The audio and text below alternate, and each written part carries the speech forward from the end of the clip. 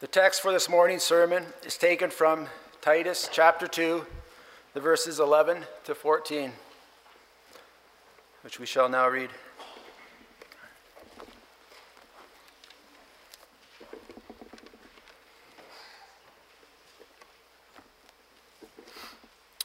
For the grace of God that brings salvation has appeared to all men. It teaches us to say no to ungodliness and worldly passions, and to live self-controlled, upright, and godly lives in this present age, while we wait for the blessed hope, the glorious appearing of our great God and Savior, Jesus Christ, who gave himself for us to redeem us from all wickedness and to purify for himself a people that are his very own, eager to do what is good. These, then, are the things you should teach. Encourage and rebuke with all authority. Do not let anyone despise you.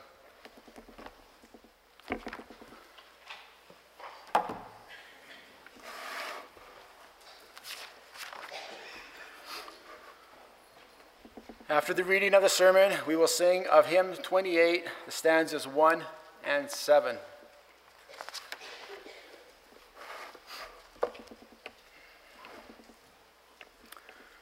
Beloved congregation of the Lord Jesus Christ, sometimes the most confusing things can also be the most simple. What it means to be saved by grace can be like that. In our catechism, we confess that God has granted forgiveness of sins, everlasting righteousness, and salvation out of mere grace, only for the sake of Christ's merits. Lord's Day 7. We also confess that God, without any merit of my own, out of mere grace, imputes to me the perfect satisfaction, righteousness, and holiness of Christ. And only the satisfaction, righteousness, and holiness of Christ is my righteousness before God. Lord's Day 23. Or to put it more simply, and in the tradition of the Great Reformation, we confess that we are saved by grace alone, through faith alone, in Christ alone, apart from any works of our own. That sounds simple enough, but sometimes we get confused. If the way to be saved is only through faith in Jesus Christ and not through the good works that we do, why then are we so concerned about doing them? Why do we insist that we are saved by grace alone, apart from good works on the one hand, and yet insist that for the sake of our very salvation, we must live the holy and godly life on the other hand? Is salvation a free gift of God's grace, or is it not? And that is where the simple often becomes confusing.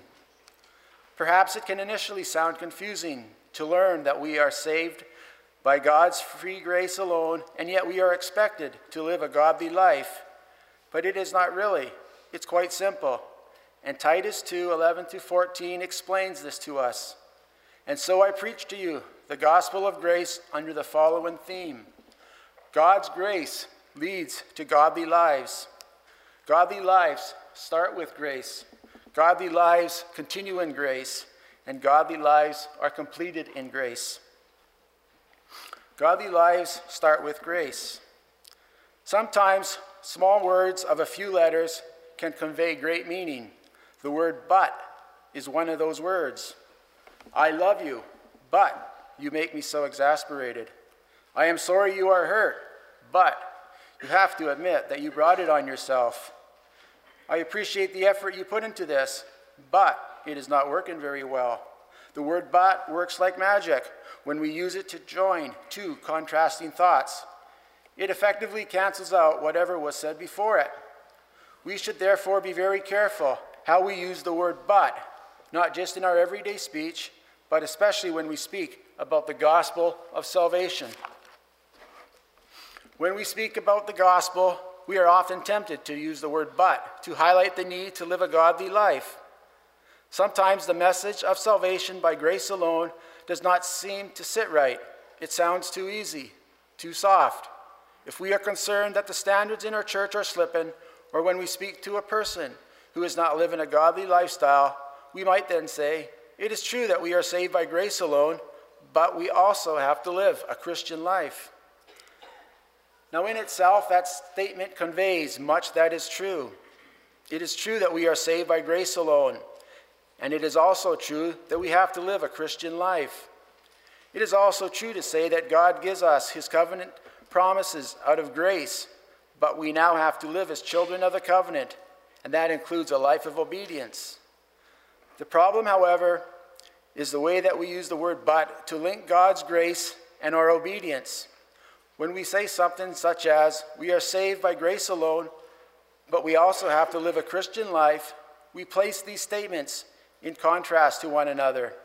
And then, because we hold both of these statements to be true, we begin to juggle them as though they were two different balls. First, we say that we are saved by grace alone and not by good works. But then we get worried that this fails to focus on the Christian life, the covenant obligations that we have. And so we drop the grace ball for a moment to take hold of the covenant obligations ball and say, yes, but remember that we have to live a life that is pleasing to the Lord. And then we go back to saying, but our good works don't save us. Our complete salvation lies in Jesus Christ alone. And then we seemingly put that thought to the side again to remind ourselves, but if we do not obey God's commandments, we will be punished, and we cannot look forward to eternal life with God on the new earth. And then what tends to happen is that our juggling exercise fails, and one of these two balls, either grace or works, gets dropped. Sometimes it is both balls, and the person drifts away from God and the church. Sometimes it is the ball of covenant obligations, of good works. When that happens, a person rebels against what he sees as legalism, works-based righteousness, and then he stops going to church and decides to serve God his own way, which often becomes no way at all. Titus 1 verse 16 might apply in such a case. They profess to know God, but in works they deny him, being abominable, disobedient, and disqualified for every good work. But at other times, it is the ball of grace, God's grace, that falls to the ground. And the consequence of this is that grace no longer has a meaningful part to play in the call of godly living. And then all our sermons, all our catechism teaching, and all of our personal words of encouragement and warnings are no longer filled with the gospel of God's grace, but they become a harsh message where people constantly feel they are being knocked back and told to try harder, to be a better Christian. And then what happens is that the gospel of grace, the good news that we are saved by the grace of God, apart from our works of righteousness, slips into the background. And what pushes us into what looks like a godly living is no longer grace, but the external pressure to conform to be a good member of the church. Or else we try to do the right thing to avoid feeling guilty. And there lies the problem when we use the word "but" to link God's grace and our obedience. The Bible, however, does not link God's grace and our obedience with the word "but."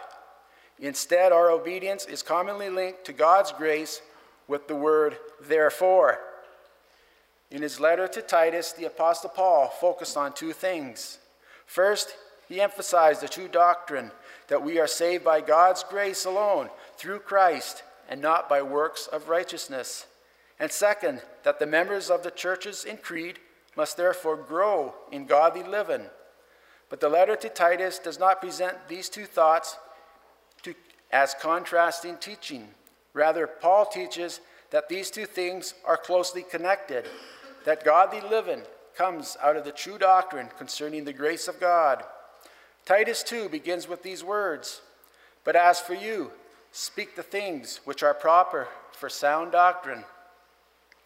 And then follows a long description of how all the different members of the church, both young and old, slave and free, were to live a godly life. But how is this description connected to sound doctrine? Well, that is explained in verse 11 and following. "For the grace of God that brings salvation has appeared to all men, teaching us that, denying ungodliness and worldly lust, we should live soberly, righteously, and godly in the present age." What verse 11 is saying is that it is the grace of God that teaches us how to live. So what is the grace of God? We can describe grace as the free, undeserved favor of God. The word grace describes the incredible generosity of God. Grace is being loved when we do not deserve to be loved, blessed when we do not deserve to be blessed. But Titus 2:11 tells us something more about the grace of God. This grace has appeared or been revealed to all men.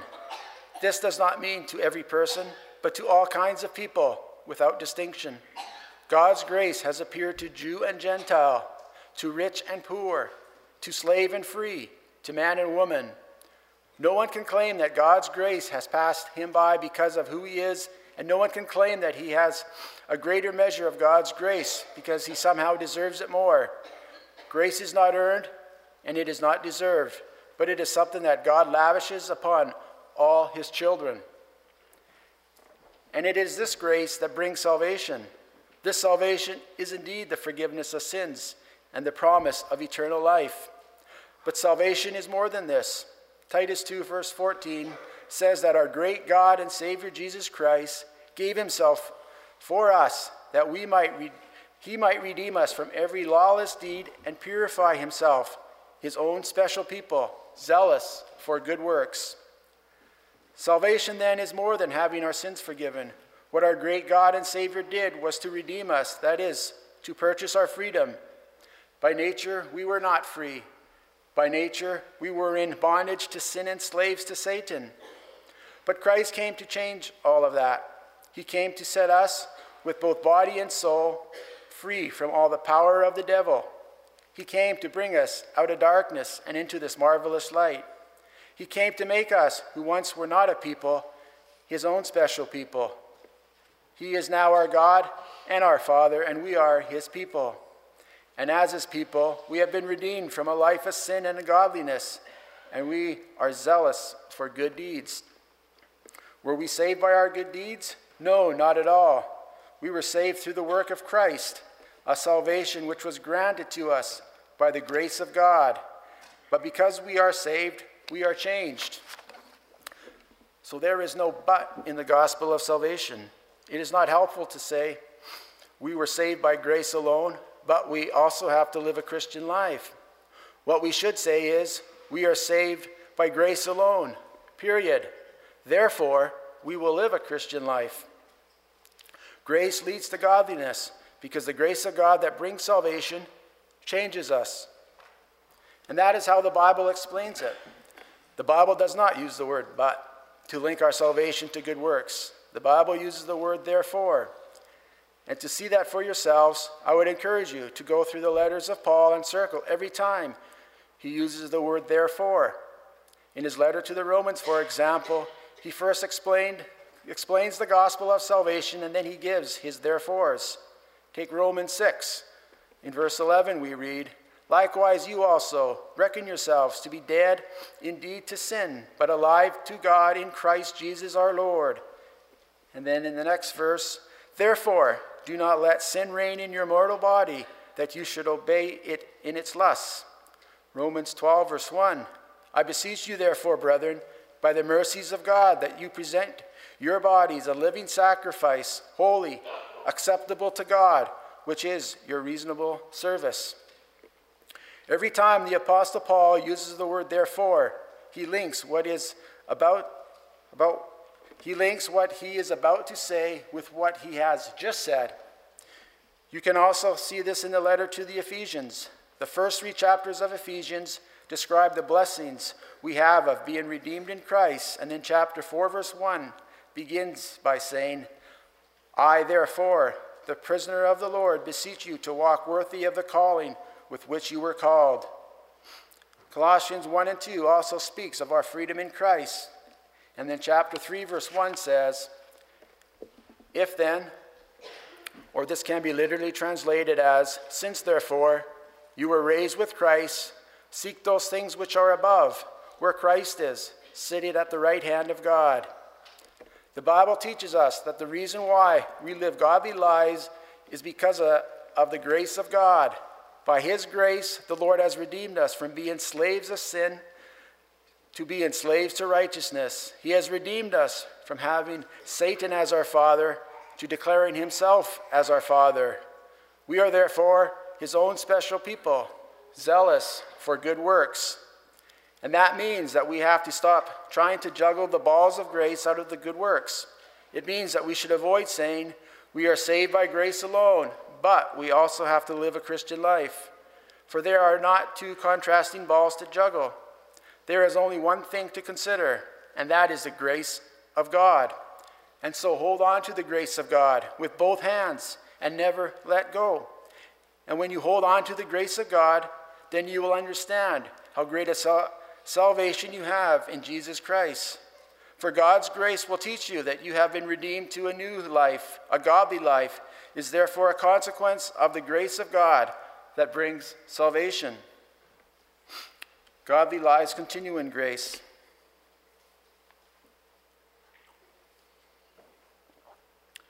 We have seen that godly lives start with grace. When we were dead in sin and slaves to unrighteousness, we were saved by the grace of God. But what does it mean to continue in grace? Titus 1:11 and 12 says, "For the grace of God that brings salvation has appeared to all men, teaching us that, denying all ungodliness and worldly lusts, we should live soberly, righteously, and godly in the present age." These Bible verses tell us that the things that is teaching, instructing, training, even disciplining us on how to live is the grace of God. And that is a very different way to live. On the surface, looking at things from the outside, living a godly life out of grace might not look so different to leading a good life for any other reason. But grace gives us a new and an infinite better motivation for good works, and it does change everything. If it was not for grace, the Christian life would be a burden. If it were not for grace, we would have found the Christian life to be hard. If it were not for grace, we would be overwhelmed with the burden of guilt or failing in our Christian life. If it were not for grace, we would be doing everything in an attempt to seek the approval of others, even of God. We would be trying our hardest to look good on the outside. If it was not for grace, we would be comparing ourselves with others to see if we were doing okay, and we would come down very hard on those who do not measure up to our standards of holiness. And interestingly, if it were not for grace, we would also be looking for ways to minimize the demands of God's holy law. But the grace of God teaches us a new way to live. The grace of God teaches us that we have been freed from a life of sin and misery, to be redeemed from every lawless deed and purified to be the special people of God. The grace of God teaches us to be zealous for good works, because it is not just that our sins have been forgiven, but that we have been set free from all the power of the devil and purified to be God's special people. We will have a love and a delight to live in all good works. The more we understand grace, the more it is a joy to live a godly life. We would then deny ungodliness. Now that we belong to him and live in him and for him, there is no way that we can live without him. Nor could we bear to imagine denying our great God and Savior, whether in words or how we live. Further, the lusts of the flesh, those carnal desires that titillate the world, will no longer hold the same appeal for us. Rather, we will be outraged at the indecency of the godless amusements and wicked entertainment that the world promotes. But instead of all this, we should live soberly, righteously, and godly in the present age. Living soberly, we will not be self-indulgent, doing everything to satisfy the cravings of the flesh, but we will find our pleasure in the things that God gives pleasure. But we will find our pleasure in the things that give God pleasure. Living righteously, we will not see God's law as a burden, but have a love and a delight to live according to the will of God in all his good works. And then when our zeal for the Lord does drop, and when our desire to be in his church, to meet with his people, to grow in personal godliness and holiness does falter, what we need to focus on is the grace of God. Because God's grace Am I so filled with joy that serving God and living in all godliness as his special people is my greatest delight? Am I so thrilled to live before the face of God that I cannot stand to deliberately do any wrong that would grieve the Spirit of God? Am I crying out, God, I love you, help me to love you more? And when you do sin, and when you do take your eyes away from the grace of God and find yourself looking back at the godless life from which you have been redeemed, what is it that drives you to your knees in prayer and sends you back to the cross, that gives you the courage to carry on? Let the grace of God be your teacher. Remember that you have been redeemed. Remember that you have been purified. Remember that you are now God's special people, and so be zealous to lead a grace-filled life of godliness. Godly lives are completed in grace.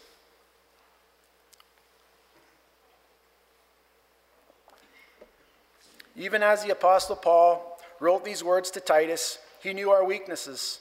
He knew how quickly we lose sight of the grace of God. He knew how quickly our zeal for good works begins to falter.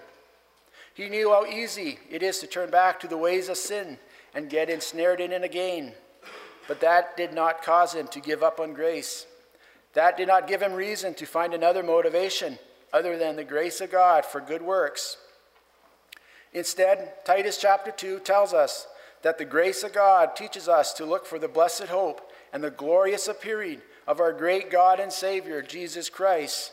For that is where the grace of God is leading us. As John Newton put it in his well-known hymn, "'Tis grace that brought me safe thus far, and grace will lead me home." We can be sure of it, for it is a blessed hope. No, it is not a wishful sort of hope that perhaps Christ will take me home. Rather, the hope of faith is steadfastly holding on to the sure promise of the glorious appearing of our great God and Savior, Jesus Christ. It is the appearing of the one person, Jesus Christ, who is our great God, that we can look forward to. He is the one who will take me and all his chosen ones to himself into heavenly joy and glory. That is what we look forward to, and that is what we hold before us. Today, we do not yet see all of this, for we are still waiting for that glorious appearing of our Lord and Savior. Today, we may have been plucked out of the sea of wickedness and placed on the rock that is Christ. But the sea of wickedness is still there to disturb us and to call us back. But the grace of God teaches us to fix our eyes firmly on Jesus Christ, eagerly anticipating the day when he comes back to take us to himself. That day will come, and it will come soon, when the appearing of our great God and Savior will take place, and how soon we do not know, but we can look forward to that day, and we crane our necks in eager anticipation. For on that day we will finally be presented without spot or blemish before the judgment seat of God. And so in anticipation of that, already in this present age, we will live a life that is sober, righteousness, and godly. And then already in this life, we will live purified lives of godliness, full of zeal for good works. We will fight against sin and the devil and his whole dominion, and we will see him being conquered. Although the struggle still remains, and we will stumble and fall, by lifting our eyes up to Christ in heaven, we will increasingly see Christ in us and we in him, until the time that our Lord returns to change our lowly bodies to be like his glorious body. He takes us to himself forever. Amen.